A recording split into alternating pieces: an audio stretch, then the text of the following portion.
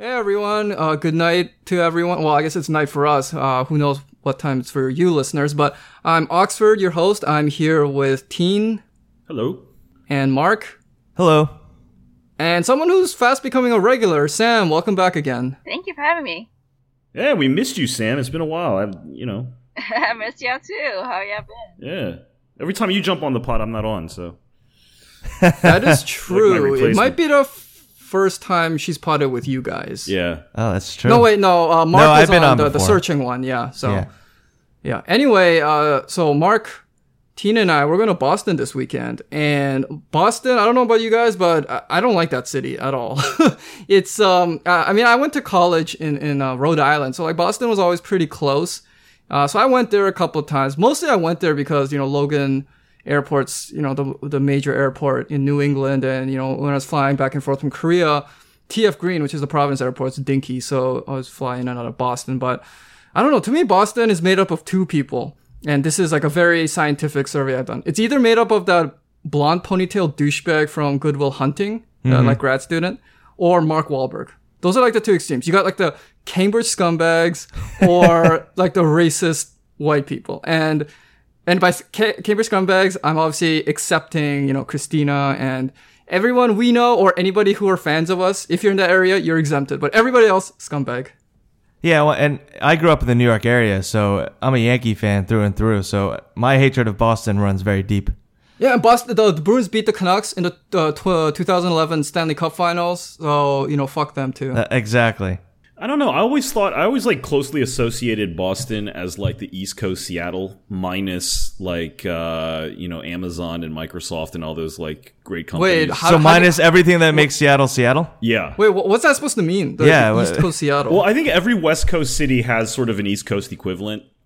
Oh. Right. And so if you were to like map, the cities, I would say that there's something very like, there's a lot of like Seattle to me is kind of the same way when you say like, I think of it as sort of like, if you go to Seattle, it has Seattle townies are like everywhere, and Seattle's surrounded just by, a pretty desolate landscape of American whiteness.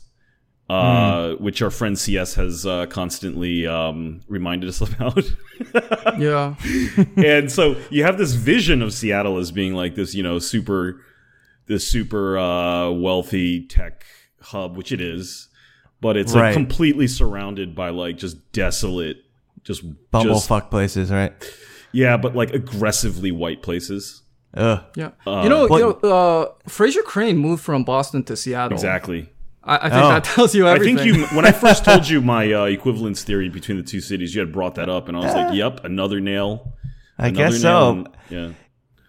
So this is an interesting thing about Boston that just came out. So the same paper that did the Spotlight sort of series of articles on the Catholic Church and their sexual misconducts and things like that, they just did something about racism in Boston. And they did a study on the income, like the wealth of the different racial groups in Boston. So white people, as a group in Boston, their average household net worth is like $247,000. Wait, the white people? White people in Boston.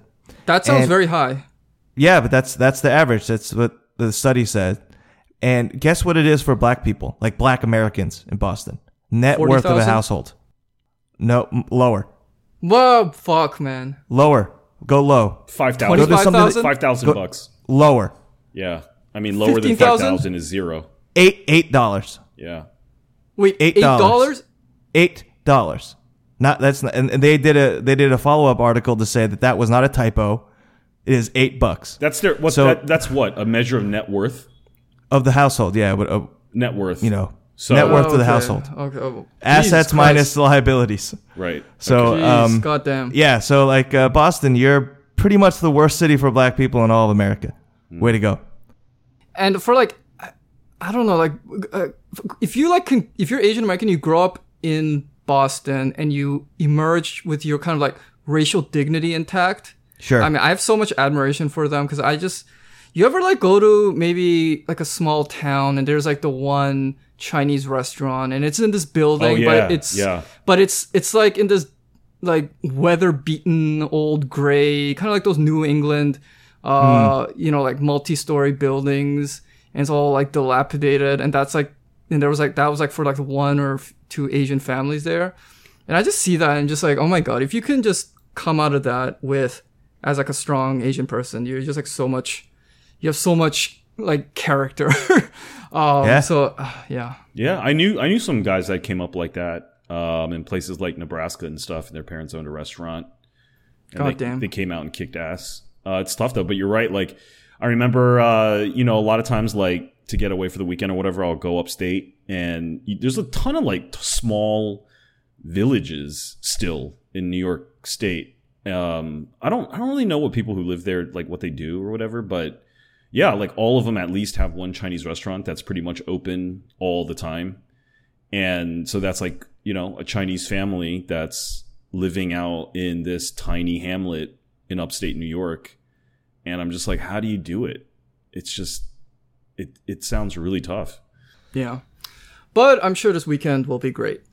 No, well, we're going to see good people, so it'll be good. Yeah, okay. I'm really looking forward to the weekend now. That's great. Okay. Let's trash the place we're going to. The Fantastic. people we're going to see are going to brighten everything up. Yeah. Actually, Absolutely. Boston, look, legitimately, Boston is a beautiful city with a ton of shit to do and see and eat. I actually do enjoy going up to Boston. I guess like clam chowder is okay. Yeah. Oh, God, clam chowder is the worst part. I grew up on the Campbell's chunky Like clam New chowder. England, style? England, like the fake- like the the fake chowder? Yeah, I hate the Manhattan chowder. That's disgusting. Yeah, you gotta go New England. Ugh. That's awful. but they're both awful, man. It's like you look at what like the clam chowder looks like. It's like, am I spackling my like the tiles in my bathroom? Like, what, am I gonna eat this? Ugh, it's disgusting. I feel like you could have gone grosser, but thank God you. Yeah. I I didn't. I think it could be totally grosser than that. Oh yeah. Okay. Sam, you want to just like got random stuff you want to talk about? Yeah, I was at a meeting about the Chinatown jail, and as I mentioned, one of my fellow co-organizers was like, "This is like egotistical ass meeting. People are just acting like they know everything."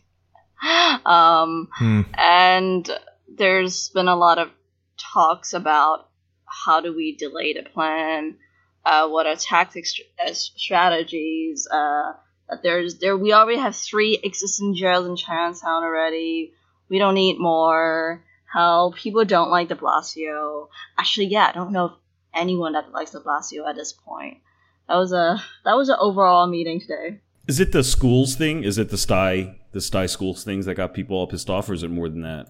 Yeah, I think it's just things adding up, like the fact he wouldn't protect all the communities we asked him to do.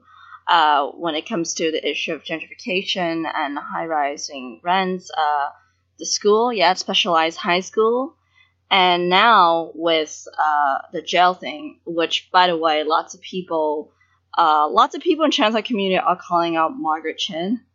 And that's really important to bring up. I think we want to talk about like local politics in New York or Asian American politics. I think it's important to talk about it. Maybe we can have another episode about it because, to be honest, and Tina asked us, people like, how the hell is she still in office? I know a lot who don't like her. And the honest answer to it is her strong voter base has been on like elders, like old Chinese people who vote for her because they're like, well, she gives our elders centuries money and we're happy with that, and they don't necessarily know what else she does.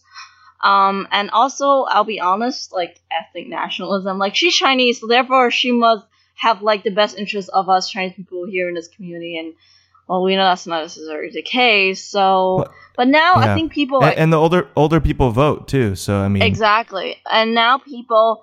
Actually, true story. So when I volunteered as a poll watcher several years ago, I had this old Chinese lady who was just like, shame on you. Like, how come as a Chinese person you don't support Margaret Chin? I was like, lady, clearly being of the same ethnicity or same nationality didn't prevent any corruption. China did it.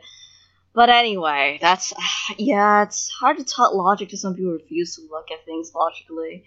But So what surprises me is like, wouldn't it mostly be? I mean, given her district, which like encompasses Chinatown, that most of like anyone who wanted to challenge her would probably be Chinese, or is that not the case? no, there's been other folks who have tried to take her seat.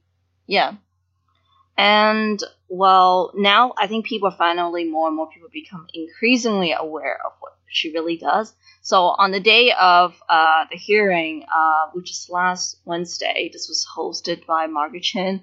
So once we're like, oh, we're going to hear what the community have to say, but we know it just, it's a show. Like, it's been a done deal. People have just call her out, like, for selling at the community, like, call her, like, Margaret Chin is a sellout. So, I heard about that. Yep. Yeah, one of my friends in Chinatown was telling me like 400 people like were roasting her. Oh, yep. I'm so mad that I math passed that day because I really want to do the same. Yeah, I heard she just got roasted in public. Actually, Margaret Chin DM'd us. It wasn't that Margaret Chin. It was the Hunter College professor. It's not. Yeah, someone. No, not Congress. Wait, aren't they the same person? No. See, that's the funny thing because I responded. No. I thought I thought you replied to the wrong person, but the same Margaret Chin. No. I DM'd responded to the councilwoman Margaret Chin, and then she was like, "Thanks for your thoughts." And then she had like an aide come in and tell me like, you have the wrong Margaret Chin. And I was like, oops, sorry. And she's like, don't worry, it happens all the time. You're actually looking for Margaret Chin at Hunter College. So the Margaret Chin that was getting roasted is the councilwoman. It's councilwoman. That you erroneously tweeted at? Yes. Okay. I should have been tweeting at Margaret Chin of Hunter College, who like covers a lot of education stuff and yeah. What's up with Margaret Chins? Why are they so against us? It's many bad, unwanted hate. Bad mojo with that name. She's getting a lot of undeserved hate just by sharing the same name. That's right. Sorry, Margaret Chin, Hunter Professor. Yeah. But the Hunter Professor was the one who got mad at us, right? Yes. She was mad at Mark's take about. She was mad at me. Affirmative action. Yeah. Oh, she said you got the facts all wrong, et cetera, et cetera. Oh, wow. Which we will, I'm sure, address in a later podcast. Okay. I feel like she had a technical argument, but that the spirit of her argument was bogus. Right, and just because I don't necessarily bring up every technical part when I'm describing an issue doesn't mean I'm not aware of them. So, just want to put that out there. Okay, sounds good. Escape from Plan A. Now, the fantasy of a completely open platform is a powerful one. It resonates with deep and utopian notions of community and democracy. But it is just that, a fantasy. There's no platform that doesn't impose rules to some degree that would simply be untenable. And this audience knows that, although I think it's still not widely apparent to many users. And while we as a public sometimes decry the intrusion of content moderation on platforms, at other moments we decry its absence. Right? So we're asking for moderation too, and asking for it in varying forms. So the challenge for platforms is exactly when, how, and why to intervene. Where to draw the line between the acceptable and the prohibited. And these questions rehearse centuries-old debates about the proper boundaries of public expression. Hi, and welcome to another episode of Escape from Plan A Magazine's podcast. As I said, I'm Oxford. I'm here with Teen, Mark, and Sam. So tonight's episode, we've got a bunch of very interesting things that have been happening online. And actually, lately, I've been thinking of how to describe Plan A, because like usually I call it like we're an Asian American, political and cultural magazine, just because we cover a diverse range of things. So I don't know how to pigeonhole us or describe us, but I think maybe if we describe ourselves as like trying to investigate and dare I say intellectualize Asian American online activity, maybe that's like a pretty good description of what we do, which is fitting because tonight's episode will be all about this online drama, especially on Twitter. So first up, we have this thing that actually happened several months ago, but it's bubbled up again. And it's this thing involving the Filipino-American cartoonist Joshua Luna. Hey, does anybody want to just give some background info so it's not just me talking all the time? I can give a little, if I remember correctly, like kind of what happened. All right, Teen, why don't you start with the reconciliation? Well, so comic so and what Josh happened with Luna that. puts out these like single panel or you know, sort of like a single page, single multi-panel. single page illustrations, which are really great. Actually, he's a very gifted artist, and it's not his main thing, right? No, he's a comic book guy. Yeah, this is just his main free he thing. does this sort of like he does like real comic art, you know, like with you know, graphic novels and stuff like that. But then I guess Usually with his brother. With his brother, the Luna brothers. Joshua right? Luna. The Luna brothers are actually a very well known and respected name in comic books, in independent comic books and graphic novels and things like that, right? Right, and they've done some stuff with the big names like DC and Marvel, but mainly Okay. smaller places. So they're not just like some random people who draw cartoons. Like if you talk to anyone who's an actual like comic book fan, they'll know who the Luna brothers are. So I think that's he some has context a good, of who he is. Yeah, and I think he does these comics, these single panels about being Asian and racial issues. And I think he's got a good eye for understanding that like visual communication is often much more effective than, you know, just a simple text tweet. So I think he does a good job of like leveraging that medium. And so like, you know, as an example, he has one about, you know, why people are sensitive about the appropriation of Asian cuisine. And then he had this one called Reconciliation, which unlike the other ones, went into sort of like controversial territory, meaning like it talked about issues that were part of the big, you know, I kind of want to get away from this word, but maybe it's the best description, but the sort of gender divide. I don't like it because it presupposes that like all women and all men are on one side or the other, and that's not really the case. It's quite mixed up. But yeah, it's about gender issues. And the comic shows a young Asian man on the left side and a young Asian woman on the other, and it says how we've been hurt, you know, by the other, and how we hurt, or how we I guess perpetuate the suffering of the other. And so it's kind of like what each side suffers by the other and what each side perpetrates on the other. I think that what he said in that comic, I think a lot of people just took it to be like a fairly bland but pretty accurate description of the issues. And then the main point of the sorry, tell me if I'm going on too long, but like the main point of let's describe the comic. Okay, so the comic, the guy says, it's kind of like assigning some blame on both sides. So on the male side, he says like Asian men have under the guise of like racial justice perpetuated kind of like patriarchal misogyny, and the women, they said, under the guise of, I guess, freedom of like romantic preference, have been complicit in white supremacy by like preferring white men above all else. And then the final panel was kind of like, we have to come together because what they really want is for us to fight each other. And yeah, Teen, you're right, it is a fairly bland comic saying like pretty obvious things, I think, to most people on the outside. Like, yeah, that is just pretty much what it is. But it upset some select people. On one side, you had some like the Asian male extremists, especially on Reddit, the ones whose attitude is like, well, Asian men are the least patriarchal. In fact, we're not misogynist at all. Or like, we can't be misogynist because, you know, patriarchy equals like power and sexism, or some like convoluted equation like that. But then there were also, I think, more Asian women, certain Asian women on Twitter who felt that assigning any kind of blame on Asian women for their, I guess, whatever requirements they have in partners in terms of race was inciting misogyny. So they were very upset at him. And that was controversial at the time. And then Joshua Luna never really talked about it again. We actually tried reaching out to him a few times but you know, I think he just didn't want to talk about it. But recently he published an article about Mulan, and I think, I mean, like, it's not that important what the article was about, but Nerds of Color, which is this publication, apparently liked that article, reached out to him, asked him if they could, I guess, retweet it, and then he's like, yeah, sure, you don't have to pay me anything, just go ahead. And they did that, and then it wasn't like a lot of them. There were only like 4 or 5 people, but they're just like a very like vocal, loud bunch.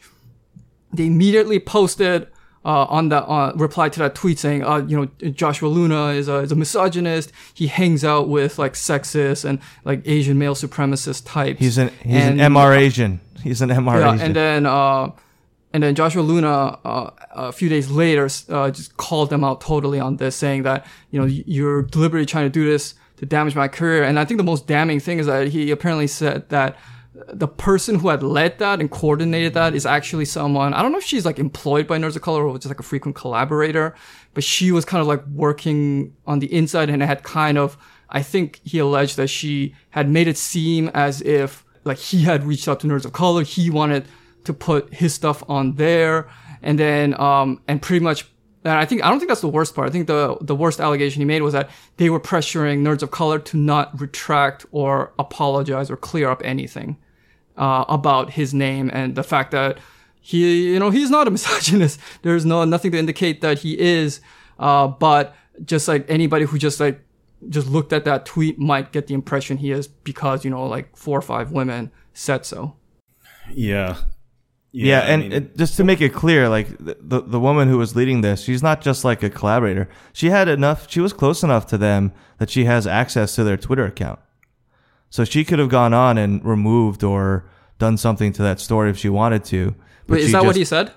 That's what is shown. Yeah, that's what's shown. And from her tweets, she said, "Oh, I didn't tweet this out, but I'll take it down." She's not just like someone who's tangentially involved.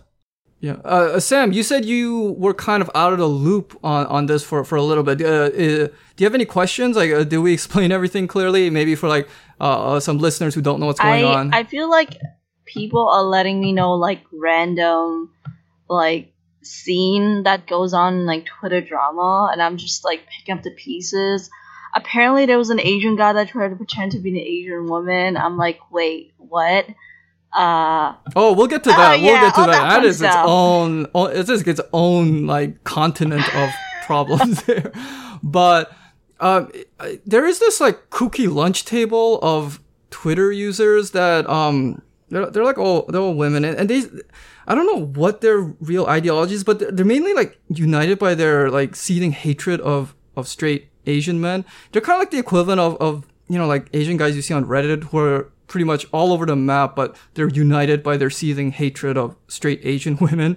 And they were the ones leading this like attack on Josh Luna, and then they were involved in that other event that Sam you were alluding to, which is the whole Celeste Ng affair, which we'll get to next.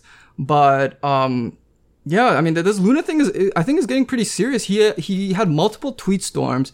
He's pretty much like, I think it's like on the verge of alleging like defamation on them. And I think Nerds of Color, I think they're just spineless right now. They don't want to take a stand either way. So they're just kind of like, oh, we're trying to back out, whatever. I don't know. What do you guys think?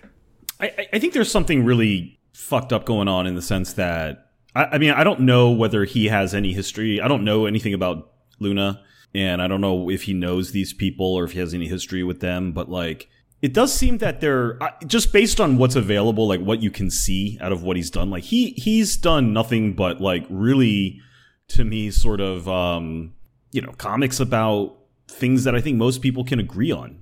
I think a lot of Asian women on Twitter were saying like, yeah, I don't really get why this comic is so bad. I'm not sure. But this desire by like certain people, and they're usually, I feel like they're all bloggers or somewhere in that sort of media stan crowd. They're really I have not come across any kind of real like media work they've done. I don't think they have blogs, they don't have podcasts, I don't think they write, most of them, I don't think they write articles. I think their main online activity is tweeting. That's amazing. And Patreons and stuff for God knows what. Well, some of them. Yeah, no, some people literally. Some of them have some output, but yeah. What it reminds me of, like, what it kind of bothers me about this is not. I mean, this particular thing is just crazy. Like, you don't even really know why they're going after him. But it kind of makes me think, like, back in the day when his name Phil Yu, Angry Asian Man, started up, and he got Lila Lee sued. Thing? Yeah, there was like this really nasty public battle that got she was doing this thing called cute angry. She was called angry little Asian girl. Angry Asian girl, I think. Angry little Asian ALAG. I remember that. That was fun. And that started a long time before too. Yeah, and she sued him, and it was a big, very nasty fight, and they were going at each other online. And at that time I remember thinking like, why are they doing this exactly? I didn't think that there was necessarily a problem with like both existing at the same time. Yeah, I almost forgot that happened. And yeah, and you just have this, she just hit him with the lawsuit and try to run him out of town. And yeah, but I think that the difference there was it wasn't so genderized. I mean, like, it wasn't that she actually ended up alleging some actually rather sexist things against him. Like, she made fun of him for the fact that I think his wife was supporting him at the time.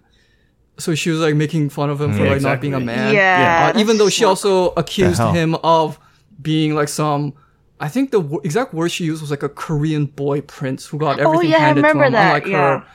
Yeah, which I think she had like a hard time, like just like pursuing her career from, based on her like parents' objections and stuff. So I get where that anger came from, but I think almost everyone sided it with Angry Asian Man. Yeah. And I think that she kind of ended up having her career ruined because of it. I think recently she wrote an article describing it, but I think this is much more genderized, in which I don't think like that was over like a real tangible. I think that was pretty genderized, interest. Man. Yeah, I feel like that was very genderized because. But I think all the mainstream like activist types that you would think would support an Asian woman over an Asian man in that case, I think all of them supported Phil Yu. So in that sense, that's what I'm saying. It wasn't that genderized. Yeah, but that was a different time too. Yeah. Possibly. Although that's like, Mark has his stories about Jen Fang, and that was like what, late 2000s. So this thing's been around for a while. But in this case with the Luna thing, there is like that had a real tangible interest at stake, which is, the angry Asian whatever, like kind of like trademark or something.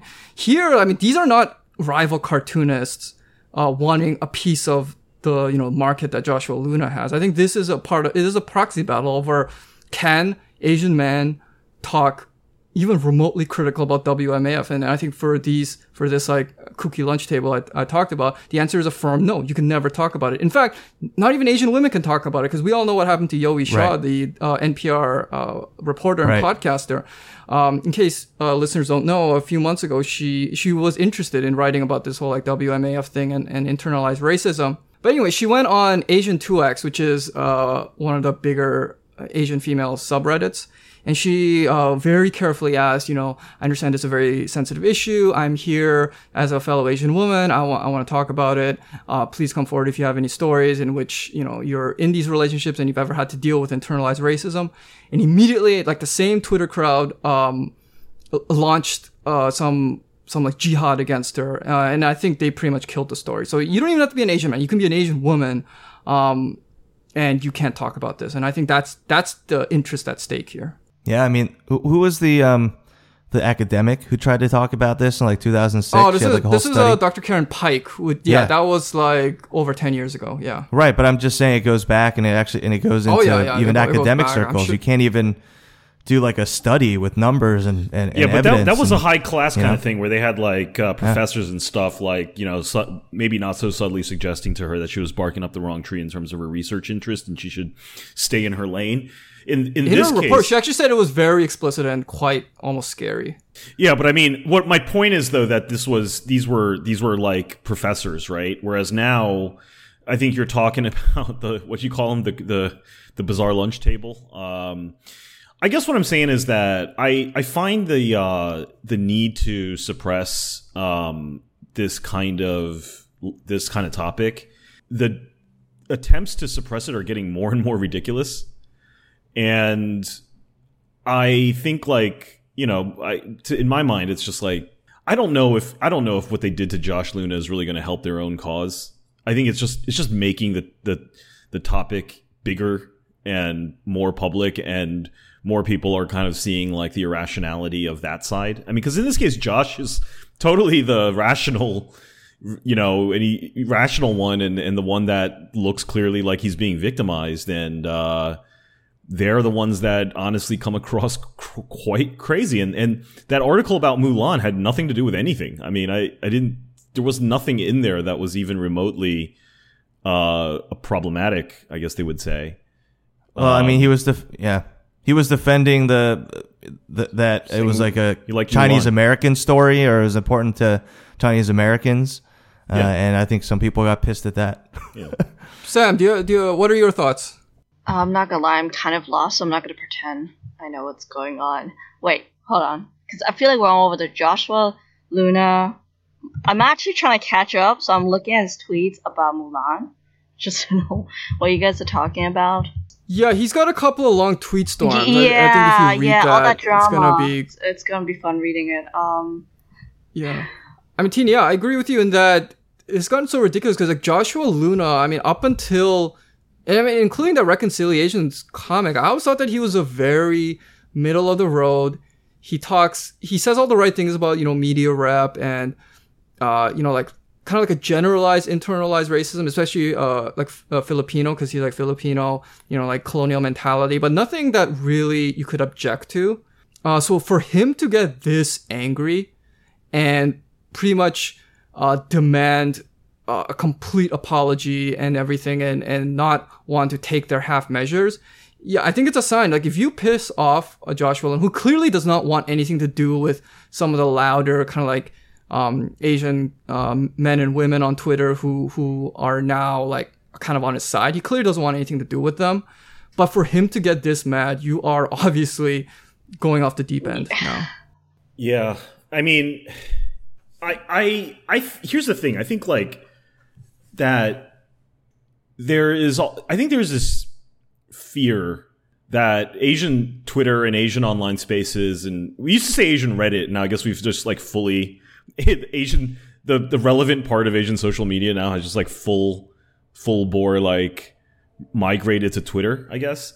But there's this fear, and I think Twitter's good for this, but I think there was this fear that the Asian conversation was like particularly dysfunctional, and that there were just these weird, gender divides and, disputes between men and women that everyone else would just think was crazy.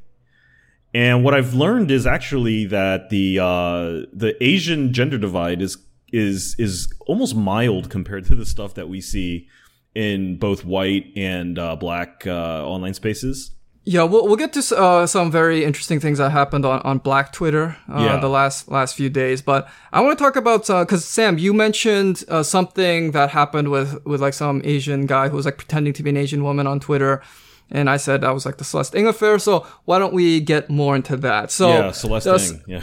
The Celeste Ng thing happened. Okay, we got to go all the way back to like spring of this year. So I think some people uncovered these tweets from her in 2015 in which she, I don't think she was prompted in any way, but just like out of her own free will, just said, I'm not attracted to Asian men. They remind me of my cousins. And she did this on two separate occasions. And they were like, I saw them, they like didn't get any likes or retweets. I think it was just like her talking with some of her Twitter friends or something. Yeah, it was a reply to something about John Cho. So it was just that was one of them. The other one, I forgot why she said that. Anyway, they got uncovered earlier in the spring, created kind of like a firestorm on Asian Reddit. And, she did apologize for them and said she's interested in having more dialogue. But then, a lot of people did attack her, and she kind of became, the latest face in like the Asian man hating Asian women, archetype. And then just it feels like so long time ago, but it was, I think, only 3 weeks ago, maybe. She got this email from this guy named Brandon Ho, and it said something, I think, about her raising the next Elliot Rodger or something, because she has a son, a half-white son. And then so she went on this big Twitter crusade, and I think the objective was to like shut down like Asian identity on Reddit. Created this week-long battle from just hell, at least by our standards. And one of the allies she enlisted was a guy named Louis Leung. Louis Leung is an aspiring writer. like frequent Twitter user if you're active in Asian Twitter. So he was like the main male ally in this fight. Turns out though, he was operating a secret account. What was it called again? Like RC... RC Bully or some shit like that. I don't know. Yeah, like ARCEE Bully. It's deleted now, I think, so you can't even look It's like the dumbest account ever. I think it was RC Bully. Anyway, it doesn't really matter what the name was. But he went around harassing Asian women, particularly the weird lunch table crowd, because there was some weird beef they had with some of Celeste Ng's female allies at the time, like Asian women who were helping Celeste Ng. So this like sock account of Louis Liang was going on harassing those women, saying some pretty like homophobic, sexually explicit things.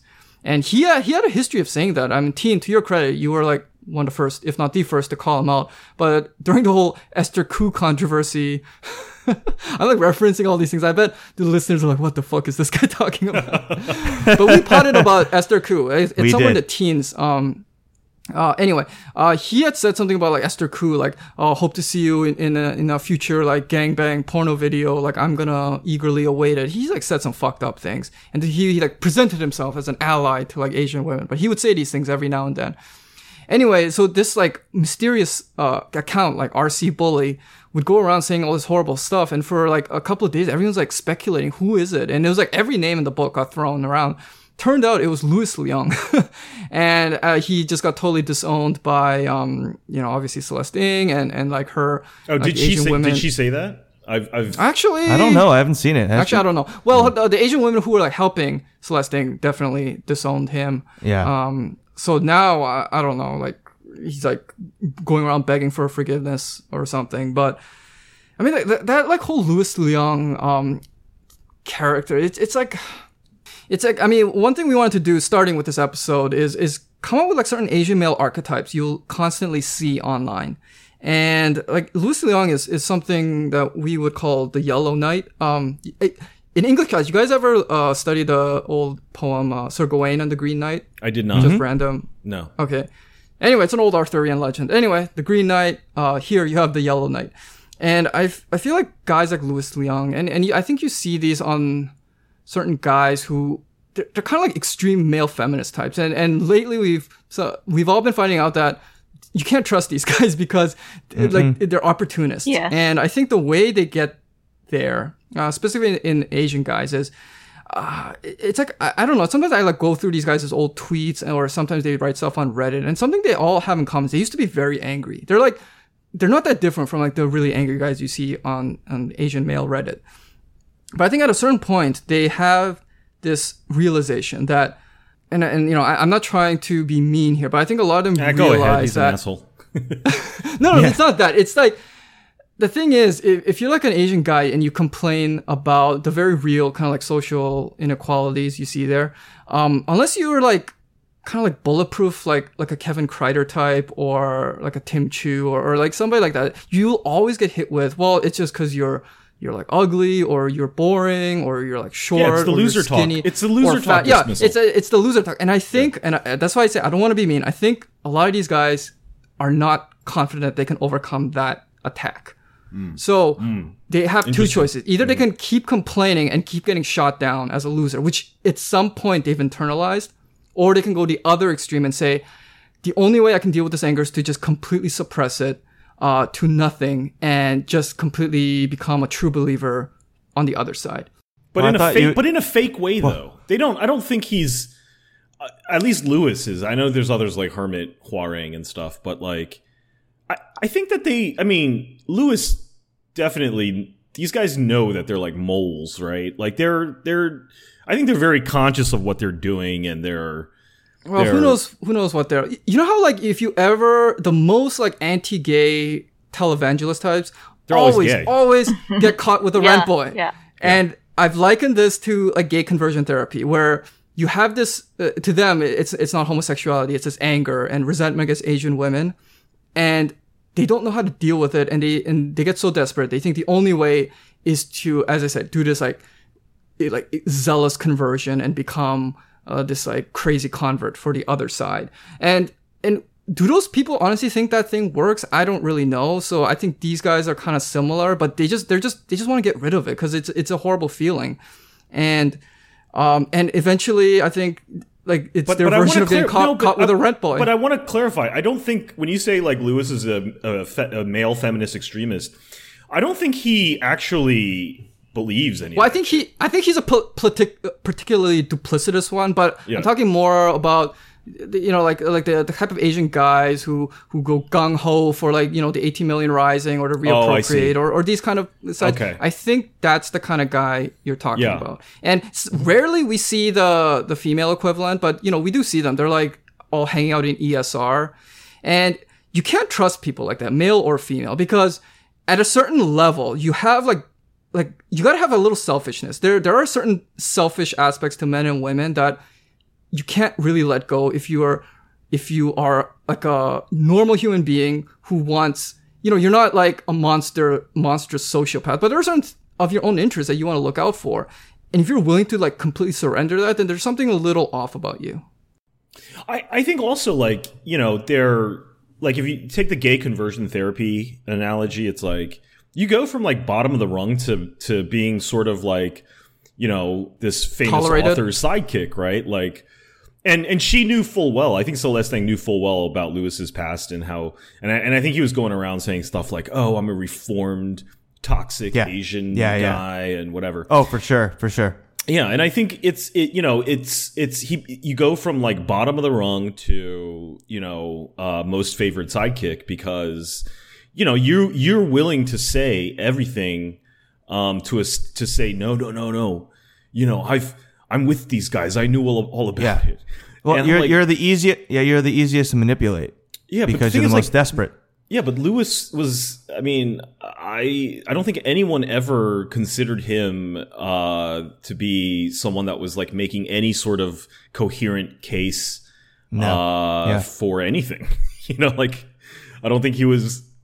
He was never a coherent tweeter. Well, also sort of like gay conversion therapy, it just doesn't work.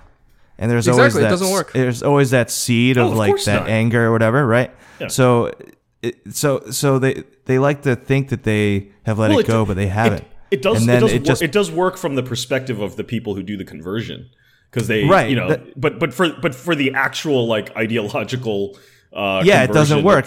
And then it's stuff like creating a female sock puppet Twitter account to express your true deep dark feelings happens. That's what happens with gay conversion therapy too. It comes out because that's who you are. So yeah. So Sam, we've told you all this. Well, do you have any reflections? She's probably like, what the fuck is wrong with you guys? I mean, I'm really trying to catch up everything, so I'm half listening to y'all, and I'm half looking at Joshua Luna, and I'm like, oh, now I'm starting to get what's going on. Okay, the Lewis guy, that's another thing I have to catch up on. Apparently, he made some weird ass comment about like Eliza. Sorry about that.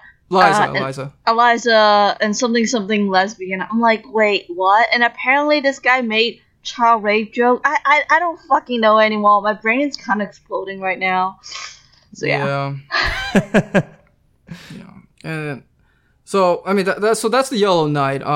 And I guess one of his, which by the way I should add, Lewis. The thing that really bothered me about Lewis was that the reason he got on my radar was because his red tie. He was out. He was out like he's got like 50,000 followers or whatever on obviously Twitter. Obviously mostly bots or something. But like he's going around like selling himself like, oh, I have like a material amount of followers that I can use to raise money, and he was like out there raising money for Jen Feng's Reappropriate organization.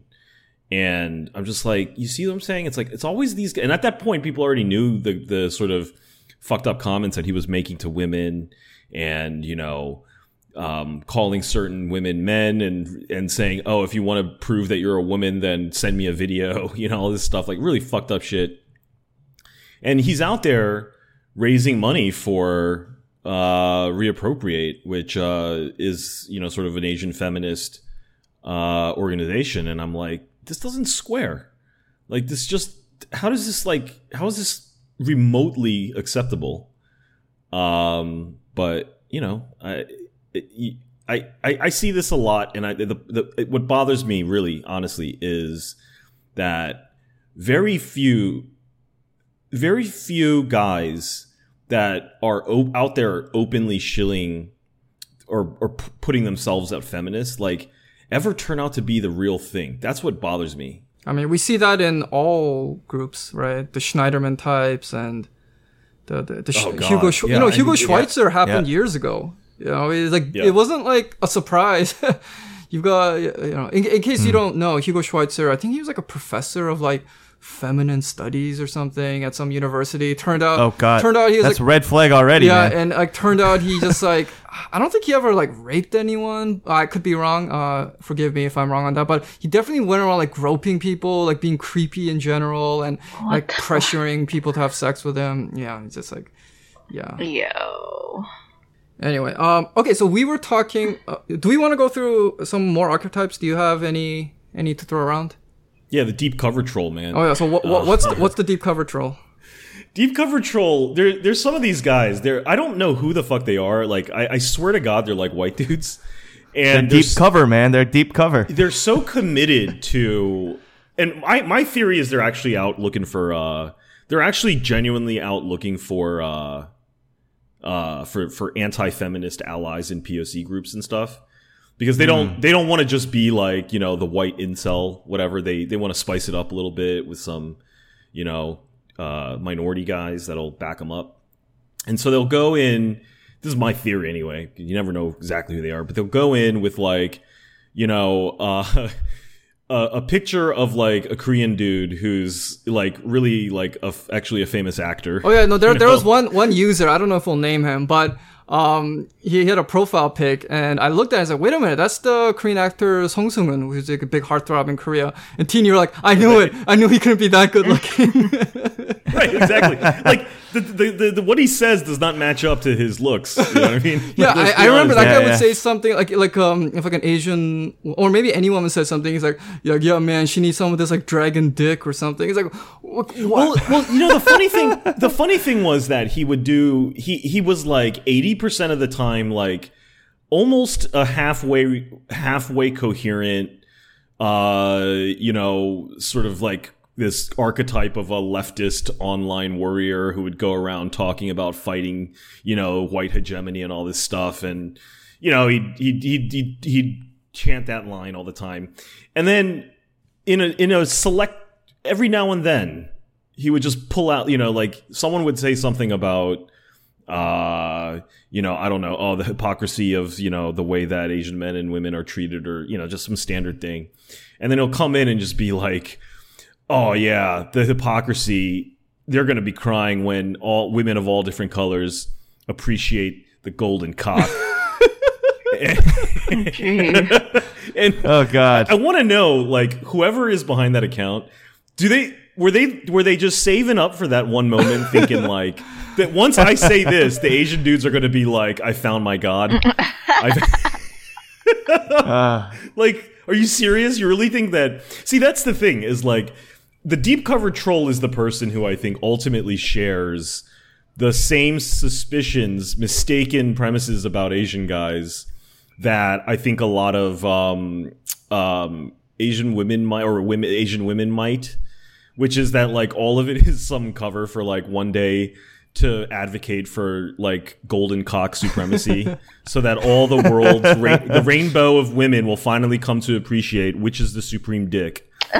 And it's just the most ridiculous. It's just the most ridiculous thing ever. Like, I just the glorious days where the Khan would have like 10,000 concubines and have 100,000 children. The day shall come again. Yeah, they'll be the ones. Yes, I really do watch out for people who try and associate Asian identity with the Golden Horde and the Khan family, because they were pretty much like rapists on horseback. So I don't really know that you want to tie, this concept of Asian American consciousness and identity to a roving band of Mongolian rape masters of the steppe. You know what I mean? At least the Mongolian horde was real. I mean, there's that like Odinism thing for like the Scandinavians, Yeah, and they're wishing to be gods that never existed. So at least the Golden Horde people are hearkening back to something that was, historical. The blood of Genghis flows in me. That at least that particular deep cover troll that we're talking about, the thing that strikes me about him is he is like very calm. Is that right? Like most of his tweets are calm, which I think a genuinely angry Asian guy is not calm on Twitter, which brings me to the archetype that I want to introduce. I call him the Butma logic guy or BML guy.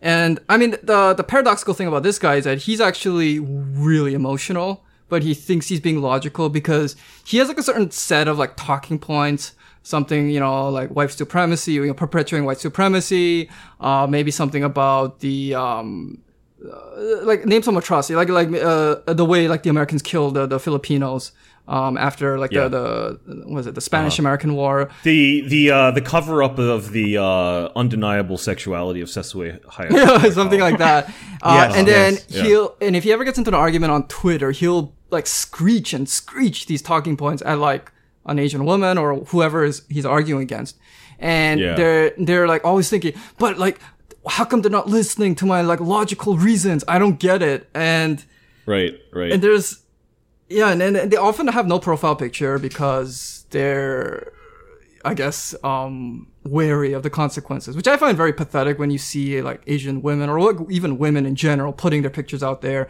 when you know that some fucker is going to say, oh, you're fat or you're ugly or something. And for these guys to be like, oh, I'm not confident in my looks. Then like, at least back up your words with a picture. Maybe don't put your name out there or something, but at least put a picture up. But yeah, so I mean, these I call the Butma logic guys because they honestly I think that they're like shouting the same talking points again and again. I don't know if they actually think this is gonna convince anyone or it's just their form of emotional therapy. But I understand where they're coming from, but it can get they're like hurting their own cause. Yeah, I think the problem is that they don't. They think that this is like, I still keep going back to this thing that you said before, which is like the source of anger is more often hypocrisy than it is injustice. Mm-hmm. And I think that the hypocrisy though is inequality. I mean, like hypocrisy can be injustice. They're more angered by hypocrisy than inequality. Sorry, inequality, sure. That in hypocrisy is something that's premised off of a lack, like a gap in logic, right? It's like, okay, well, if you are standing for A but you're against B, then there's a logical gap, and that's the hypocrisy, right? Mm-hmm. And so the Butma logic guy, I think, is really hung up on the hypocrisy argument, the hypocrisy, and constantly trying to establish it, and can't get past that point because and also trying to get people to acknowledge their hypocrisy. That's the ultimate. That would be how you ultimately resolve it, right? Is like the person who's being hypocritical goes, "Whoa, your logic, you're right. I'm going to change everything about my belief system," right? Right. And the problem is that the sense of outrage and the hypocrisy is actually kind of it's something that you're experiencing. Because what the other person experiencing is not like being hypocritical intentionally. What the other person is doing is actually just like following their self-interest. Exactly. And it's the pursuit of self-interest that results in hypocrisy. And the Butma logic guy, I feel in some ways just like not selfish enough in a way, like can't get in touch with his inner selfishness. Which is weird. That makes him sound like a good guy, And I think they are good guys in that sense, right? They might be naive in a certain way. There's a naivety where it's like, look, people pursue interests, and a lot of times, the hypocrisy. What you should really do, I think, is pursue the hypocrisy to understand why it exists, and therefore tease out what the interests are. And then once you understand what the interests are, then you can kind of approach the problem in a more practical, detached, logical, effective way. But just constantly harping on the logical breakdown of the hypocrisy just will get you nowhere. Yeah, I mean, here's an example of hypocrisy that is quite obvious. So a few days ago, Bitch Magazine published an article in which an Asian woman writer was defending To All the Boys I've Loved Before from criticism, saying that there's a double standard because Asian men are allowed to be with white women, whereas Asian women are not allowed to be with white men. I mean, I don't know what universe she's living in where that's the case, but the thing is, Bitch Magazine earlier in the year, when the whole like Aziz Ansari Babe.net controversy happened, they published an article that used that incident to call out how like Aziz Ansari in Master of None was elevating white women over women of color, and in general, Asian men have this hypocrisy where they glorify getting white women, which, some do. I think we can all admit that it happens. Whereas, they will like mate guard Asian women. So it's like, on one hand, you call out Aziz Ansari, but on this other hand, you say, this thing that Jenny Han did is self-empowerment. I think that's a pretty clear-cut example of hypocrisy. Yeah, it is. Does it anger you? It doesn't really anger me. I'm just kind of like, well, what would you expect? It angers me that if like nobody calls them out on it, it totally makes sense why they would do that.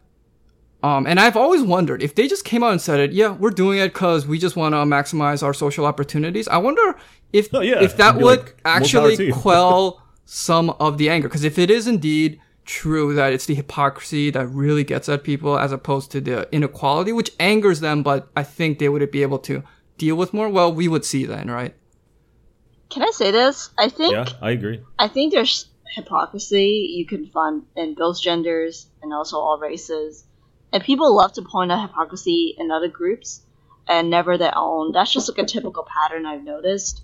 It's just human nature, right? Yeah, exactly. Self-interest. You see, Asian men getting angry about Asian women being white men, but then, like, you have to type that, like, I was calling them desperate, and like, to get with white women, I'm like, chill, white women are not all that. And then, and if I talk about it, and the other person I talk about is an Asian woman, on average, more likely than not, she's like, yeah, agreeing, yeah. And then, I know, right, like, once I bring up hypocrisy on the other side about that some Asian woman guilty of, there's like a silence on the other side. Like, they can't call me sexist for it. I'm an Asian woman saying it, so they have nothing to say. And I notice like people just do that. They can't just call bullshit simply because, I don't know, they align with their own gender and race, and so they want to be biased about their bias. Yeah, I mean, you see that on Twitter too. Whenever you have like the people who get very defensive about WMAF, if ever an Asian woman argues with them, they often just like ignore her, because I don't think their playbook doesn't have that. They don't know how to talk to an Asian woman who goes against them. If an Asian guy, they've got every weapon in the book. He's an angry virgin loser, or he's like some Confucian bastard, whatever. But when an Asian woman does it, they might say, "Oh, you're like." I mean, if they say like you're being controlled by a man, I mean, that's kind of anti-feminist to say, right? To say that a woman is so easily controlled by a man. Or sometimes they might say, you're a secret man. You're actually an Asian guy with a female picture and acting like a woman. But like a lot of them don't really have a plan so they just ignore. Yeah, I feel, can I say this just to add on to my previous comment? Whenever I see, and this is an example, it's not the only example, say an Asian guy being mad about an Asian woman being with a white guy, but then justify why it's okay for Asian men to do that. And all the things that what I initially saw as like legitimate, valid anger, which again I will state it is. I no longer buy the idea that the individuals who engage in this are truly angry about white supremacy like they are, because if they are, they will be against it, whether that comes in the form of worshiping a white man or white woman.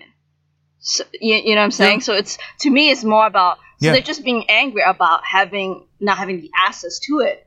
But once they have it, they're like, yeah, well, this is cool. And you have guys, actually, you have Asian guys who are no longer angry over this issue because, oh wow, I actually can get with a white woman. Never mind, my life is going those guys suck. Really, they really suck.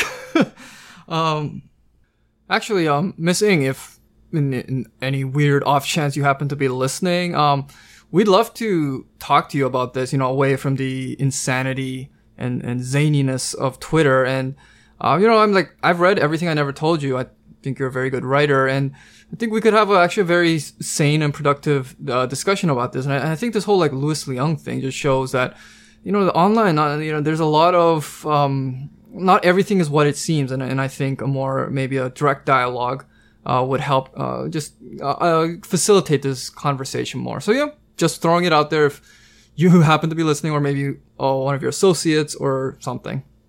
Okay, moving on. I said that we're kind of running out of time, but you know what? We released an old episode last week, so we can go a bit over time. People want fresh material, so we'll give it to them.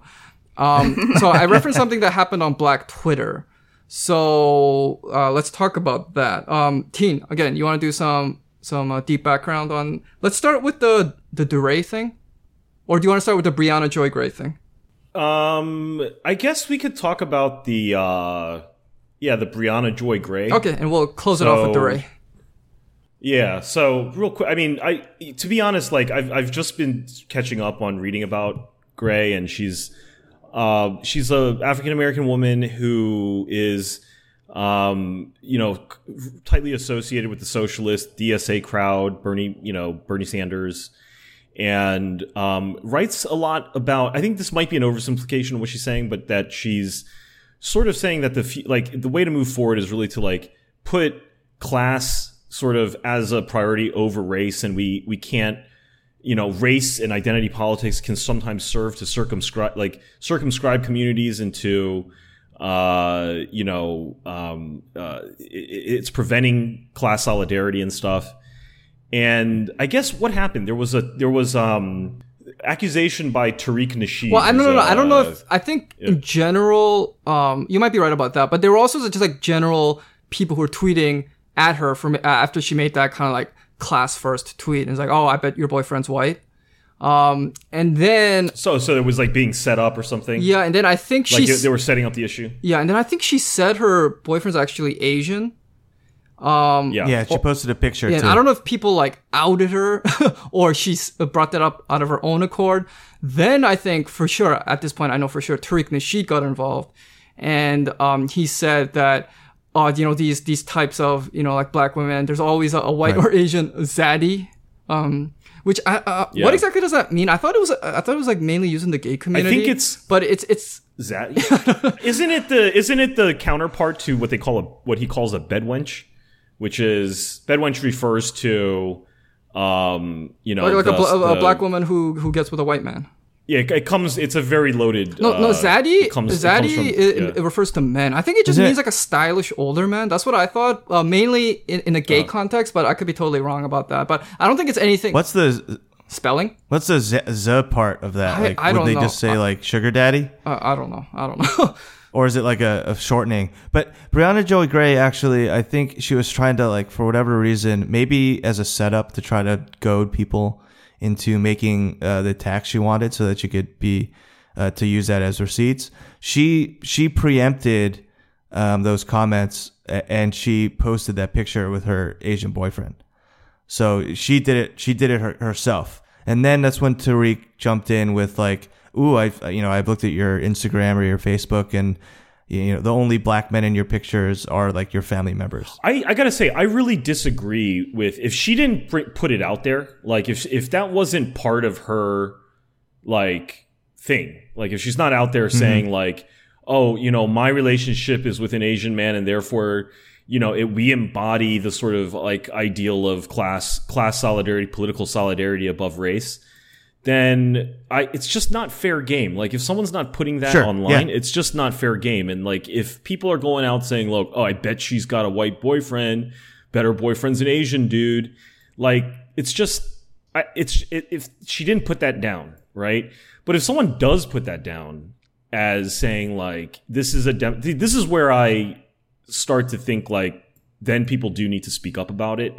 But you've got to be very careful about why. You've got to be very, very careful about and specific about why. I think what bothers me about this is a person's choice of partner is an unassailable choice, right? Like you can't bring a good faith argument to say like you shouldn't date someone unless the guy's like, you know, clearly like a clear racist or something, right? But Right. You know, based on race alone, like you can't just be like, oh, you know, you're disqualified because you're dating this guy or whatever. My problem is when people tie a certain argument or promote a certain ideology, like a certain ideology about how race works in America, and says that my interracial relationship is proof of that. Because then what happens is they're putting their relationship sort of as like a paperweight on top of their point, and you can't really move the paperweight. Because if you criticize their idea, then they immediately be like, okay, so you're saying that I can't date outside my race? And I'm like, no. I'm just, I don't care about who you're dating. You know, I think that's I've seen this happen, and it's very tricky. And That's it really basically what bothers me the terrible Lana Condor interview on The Cut was all about, where she. Oh, really? Yeah, because she said that any criticism of the To All the Boys I've Loved Before movie was some kind of like command on her to only be with Asian men. And it was so bad that it got called out on Pride magazine. Well, she also compared it. She specifically tied it back to LGBTQ and said it's like saying that people can't be gay. Yeah, and then as I said, it was so bad it got called out by Pride magazine. But that's kind of the same argument that's used. And I mean, we saw on the Asian Identity subreddit, like some guys were now hating on Tariq Nasheed because they saw him going after this like beautiful like AMBF Asian male black female couple, and they saw him as their enemy because he was like attacking an Asian man in a relationship without realizing this is the exact same tactic that gets used much more often against them whenever they criticize any kind of like fucked up dynamics in like WMAF. And that's just like something you have to look past just like the most obvious image there. You know, what is the underlying principle? Because that's the exact same shit that happens to you. How can you not see that? Well, I mean, we were talking about this earlier. It's self-interest, right? I mean, that's why they're doing it. What if they knew their actual Sam, self-interest? you've heard of Tariq Nasheed, right? You said you've heard of him. Oh, sorry. Yeah. How do you spell the name? I'm just trying to see if I know this person. No, I'm just curious. I mean, I texted to you, so look at your phone. Yeah, but Tariq. Okay, I think it's kind of worth discussing Tariq Nasheed for a sec, because like he is like, let's say, not a friend to Asians. he's right now. He is not. No, he's quite anti-Asian. He's on Twitter saying like, right now he's got a particular beef with Asians because there are a lot of black women like Issa Rae and Brianna Gray that are sort of promoting what he calls swirling with Asian men, right? And I can understand, because of the reasoning that the black women like Issa Rae and Brianna Joy Gray are using to defend their dating choices, I can understand why someone why black men would be upset, because it's intimating and saying basically that they're stupid and they're unworthy and they're lesser than everyone else. Yeah, there's a lot of embedded problems in the way that they go about promoting it. And I think if you really think about the ways in which a lot of this stuff is like weaponized to, especially by white men, to weaponize black women against black men. I'm kind of going, like, I've seen it. Like, let's just see, like, I've seen it happen on Twitter, and I'm like, yeah, it does happen. And that, the same thing happens with Asians and stuff, right? Yeah.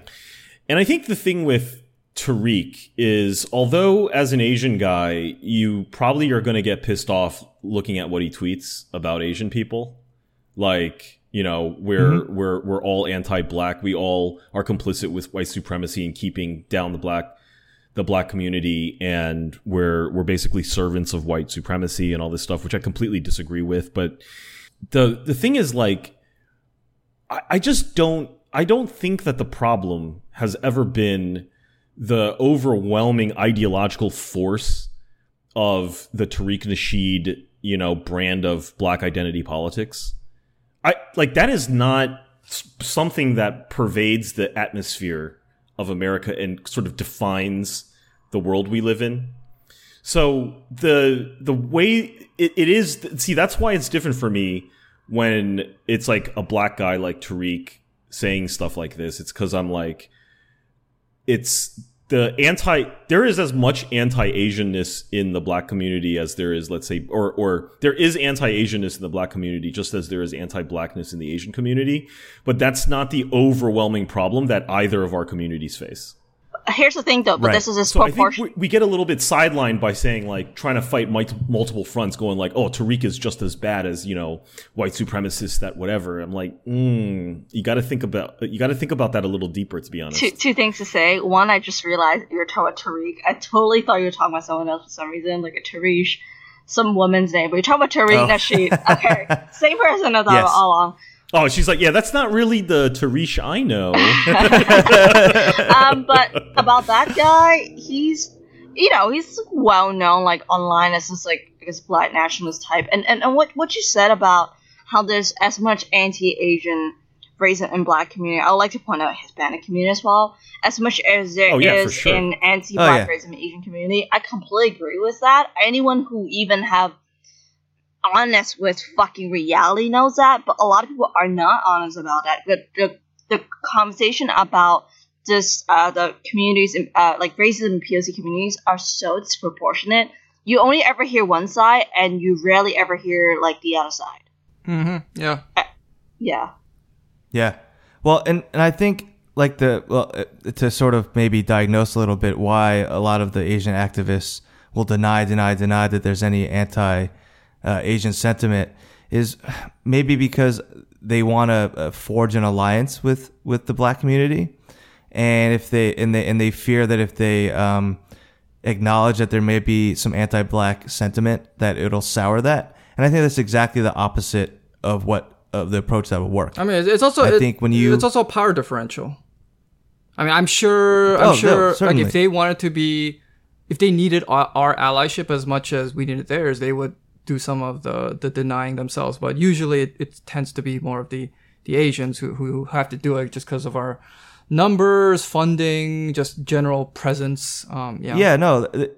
Definitely. But I just think that from a broader perspective, like if you want to reconcile with somebody, and if there's a very obviously a problem, and that's sort of like a sticking point to working stuff out. And all you do is sort of deny that that's a problem, and then wonder why you aren't friends anymore or you don't reconcile. You can't do that. That doesn't work. You have to sort of work through a problem, and the first step is to acknowledge that it's there.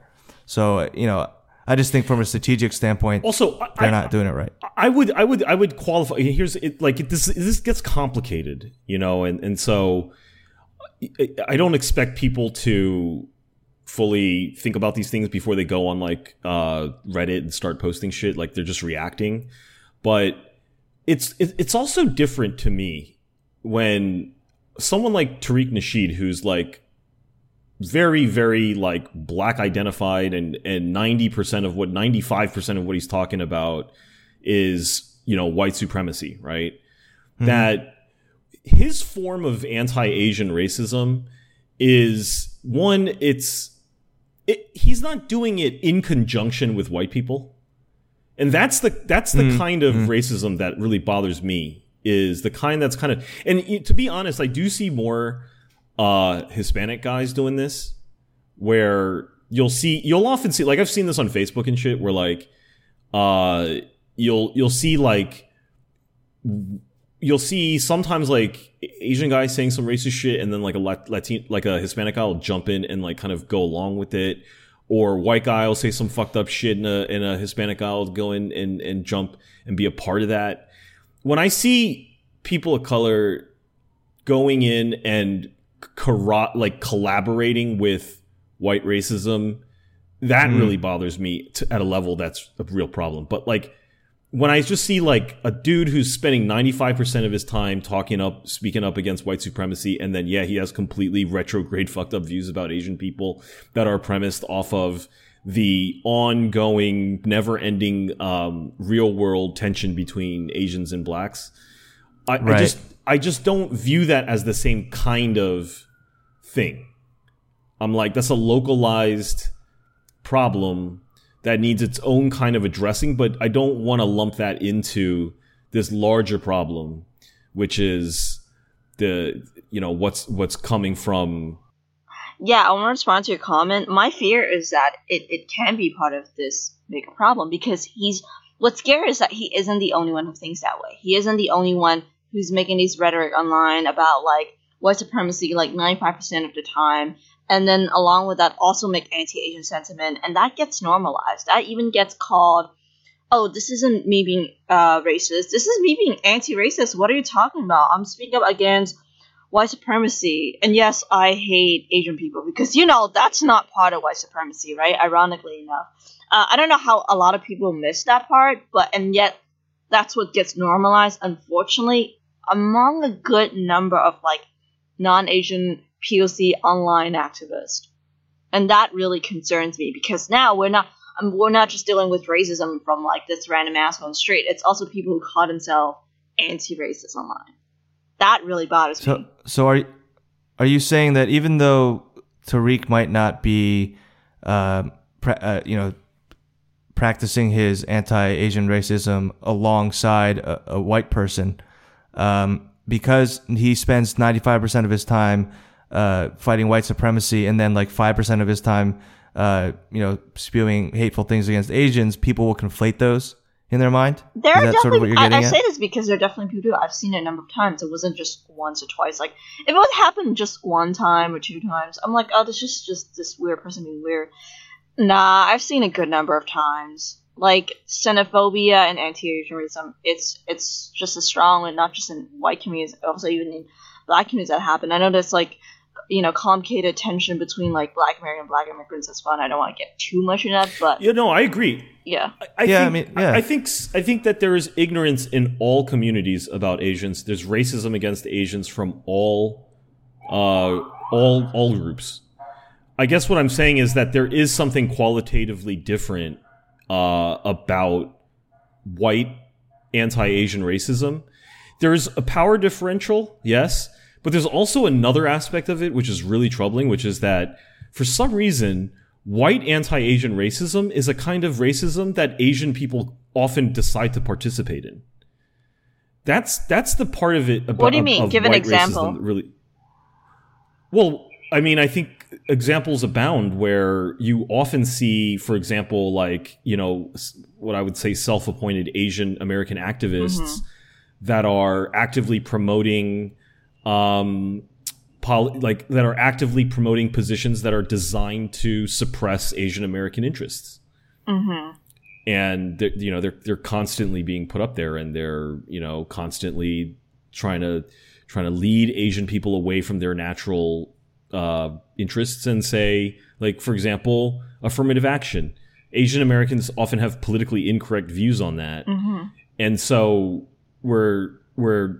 we often find that the people who are like leader, like take Margaret Chin as an example, when it came to Peter Lang and stuff, it's like you see that the white liberal view, or the white view of Asians, is something that Asians will often themselves adopt. Yeah. You rarely see the same happen for, say, like, Asian people who adopt the black perspective of Asians. It's just not. I see what you're saying. I'm sure it happens here and there. Yeah. But it doesn't have nearly the sort of power that white attitudes have. Okay, guys, we gotta move on. So please wrap it up. I'm done, man. I think that's it for the list. No, I mean we gotta sneak in DeRay here.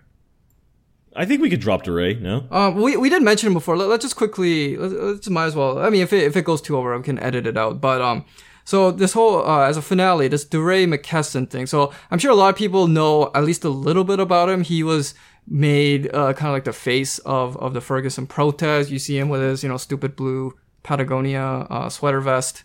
on. And recently I think he released a book, and he went to Ferguson to have like some like book signing or something. And this guy, he recorded a video in which he pretty much called DeRay out. We're gonna insert it, so listen to it here. Man, you sit your lying self down. You need to go back to where you came from, you damn liars. Don't buy this book. It's not the truth. He did nothing in Ferguson for us. I am a Ferguson activist. I am a Ferguson frontliner. CS did nothing but stole money from you guys. Both of them. They are not for us. They are not our people. You need to stop listening to this bull crap. This is a lie. This is not the truth. Do not believe what they're telling you. You touch me, I will hit you so hard, your brain will shatter. Listen to what I'm saying. D-Ray, you know. Lexus, you know. You ain't no part of us. Stop using us. You have made money constantly off us. Have you not? Shut up. So what you just heard is this guy pretty much saying that he just used the Ferguson protest for his own interest. Now he's become some kind of like media figure, author, etc. And, I mean, we're not going to pretend we're like too plugged into Black Twitter to know all the details, but I think this does highlight the whole issue of white appointed activists and so-called leaders. And I mean, we see this a lot in Asian America. And I think some Asian Americans, they think like, you know, Black people, they've got their shit all together when it comes to this kind of like racial activism stuff. But, you know, it affects everybody. And the faster you see that, the more you'll get out of your own head and think that this is some uniquely Asian problem. Yeah. And I just want to add that Variety profile of him was hilarious because it was all of like 30 words long. And it basically just talked about, it could be summed up by like the first paragraph where it basically says, DeRay went to Maine's Bowdoin, is it Bowdoin College? Bowdoin, I think it's pronounced. Bowdoin, I think. Yeah, he went to Bowdoin College and he wears Patagonia. I'm not trying to pass judgment on DeRay. I don't really know the story behind what DeRay's actual involvement was in Ferguson. What I'm trying to say is like the interest at Vanity Fair, the profile of him in Vanity Fair literally is just about like he wears the same brand of vest, like outerwear as you, and he went to the same like kind of college that, you know, your friends and people that you're comfortable with went to. Like the whole article is just about making him seem like a black white guy, honestly. And this is not about DeRay. This is about Vanity Fair. Yeah, and there's an alternate article which says that he's basically a secret agent for TFA, Teach for America. And I mean, this is a real like fight. If you read The Shock Doctrine by Naomi Klein, there is she starts off by saying that the first thing that happened after Hurricane Katrina is that they pretty much went in and destroyed all the teachers unions.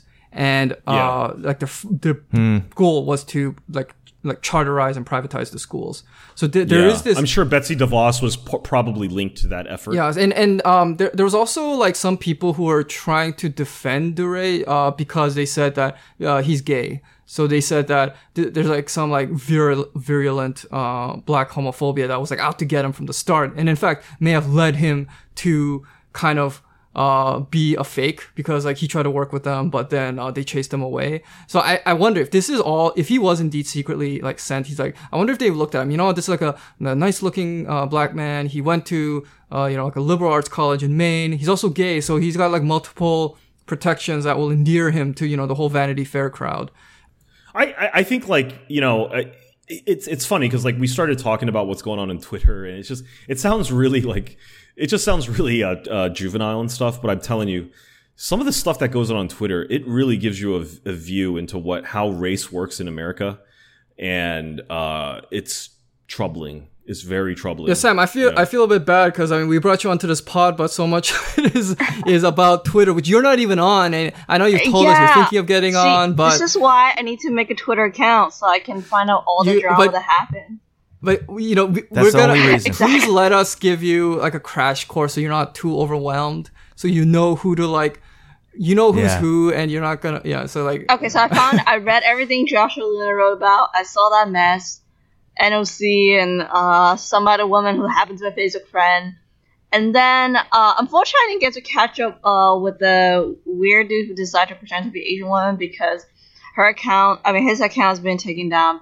Pretty sure. Oh, we got screenshots. Don't worry, we got screenshots. One thing I want to say, in that whole like Brianna Joy Gray thing, one of the funniest tweets I saw was, I think this was after she like she said she had like an Asian boyfriend. Some guy, I think it was some like black guy tweeted, I bet she listens to K-pop too. That's an insult now. Oh, that subversive music, that K-pop, bad. People can't not lead with their dicks, man. They can't don't be like the fucking deep undercover troll guy. Like, do not make this about the golden cock horde, man. Please do not. Just don't do that shit. Don't oh god, I can't stand it. All right, we've gone quite a bit over time, but as I said, I think we can afford to. Any closing thoughts, anyone? I'm looking forward to the trip to Boston. I think it's always nice to see Christina and JY. Even though I hate Boston, and JY. I don't think you've met him. I think only Tina's met him, other than me. And so I'm looking forward to that. And I'm going to be driving these fools there, and it's going to be a nice little road trip. I want to say that I've been asked by the feedback that I've been getting about the podcast from various people is like, what is your what is Plan A's purpose? Like what is the big picture here? What's the we bring up a lot of we bring up a lot of disparate incidents and give our reaction, but what's the overarching theme?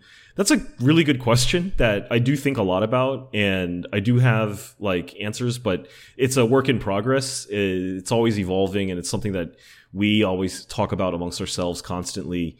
Rest assured there is a purpose, but it is something that I think in the future we should talk a bit more directly about. Sam, any final thoughts? Final thoughts? Well, that I need to get on Twitter account so I can find out about Asianhood drama and then get a big headache and then regret it from doing that. Actually, sometimes if you don't have an account, people can't block on unlocked, non-existent accounts, so you might actually have more access. Exactly. So that's what I should do. Okay, I'm gonna just keep an eye on all of y'all being crazy. And by the way, this is actually called event called Asian American Feminist Collective Launch Party. I was gonna go, which if I did, what would happen is I had to confront one of those Asian American who like to lecture other Asian American not to be anti-black and be more like this moral anti-racist actors they are, but then they're low-key really lean toward whiteness heavily, those types. That's what that was gonna happen, but it didn't, because I was like, do I fight SJW or do I fight against Joe in Chinatown? Alright, I think I'll choose the latter. That one seems to be more time spending. And what ended up happening is lots of dudes who like to show off their expertise. One of which the only white guy that's in the entire meeting was saying, "No, I disagree with you. This is racist," and that was what I got out of the meeting. Great. All right. Thanks for joining us, guys. Kind of a later start than usual, but I think we had a good pod here. Yes, I have a quick question. This is a free ranging one. I have a quick question for Tina, if that's okay. Yeah. So when you said about Asian adopting white views and maybe fewer adopting what may be considered black view, I'm curious, when you see those Asian SJW type group are all Asian are fucking racist or black people, do you think that's adopting white view or black view? That's a white view. Oh yeah. Yeah, I think that's a white view, and I think it's we could. This probably doesn't need to be part of the podcast, but we talked about this a lot with Sarah Zhang, and Sarah Zhang kind of took it to the next level because she started just shitting on white people, but I think that when you see Asian people calling out anti-blackness and stuff, what they're doing is basically the same thing that white people do to other white people. Yeah. They love calling out their own people. Yes. And I think that Asians who do that are adopting what I would call white, but it's not really white supremacy. It's not like that sort of like It's white like guilt that behavior. grassroots whites. It's white guilt behavior, isn't it? They're taking on white guilt.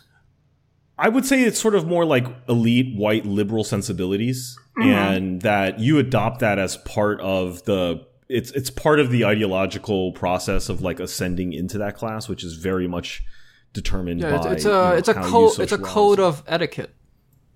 Yeah. What did you call it? Like noblesse oblige? Yeah, like, it's a noblesse oblige. It's the it's like the poor person trying to impress his wealthy superiors by donating money. He really should pay, for gas money and electricity.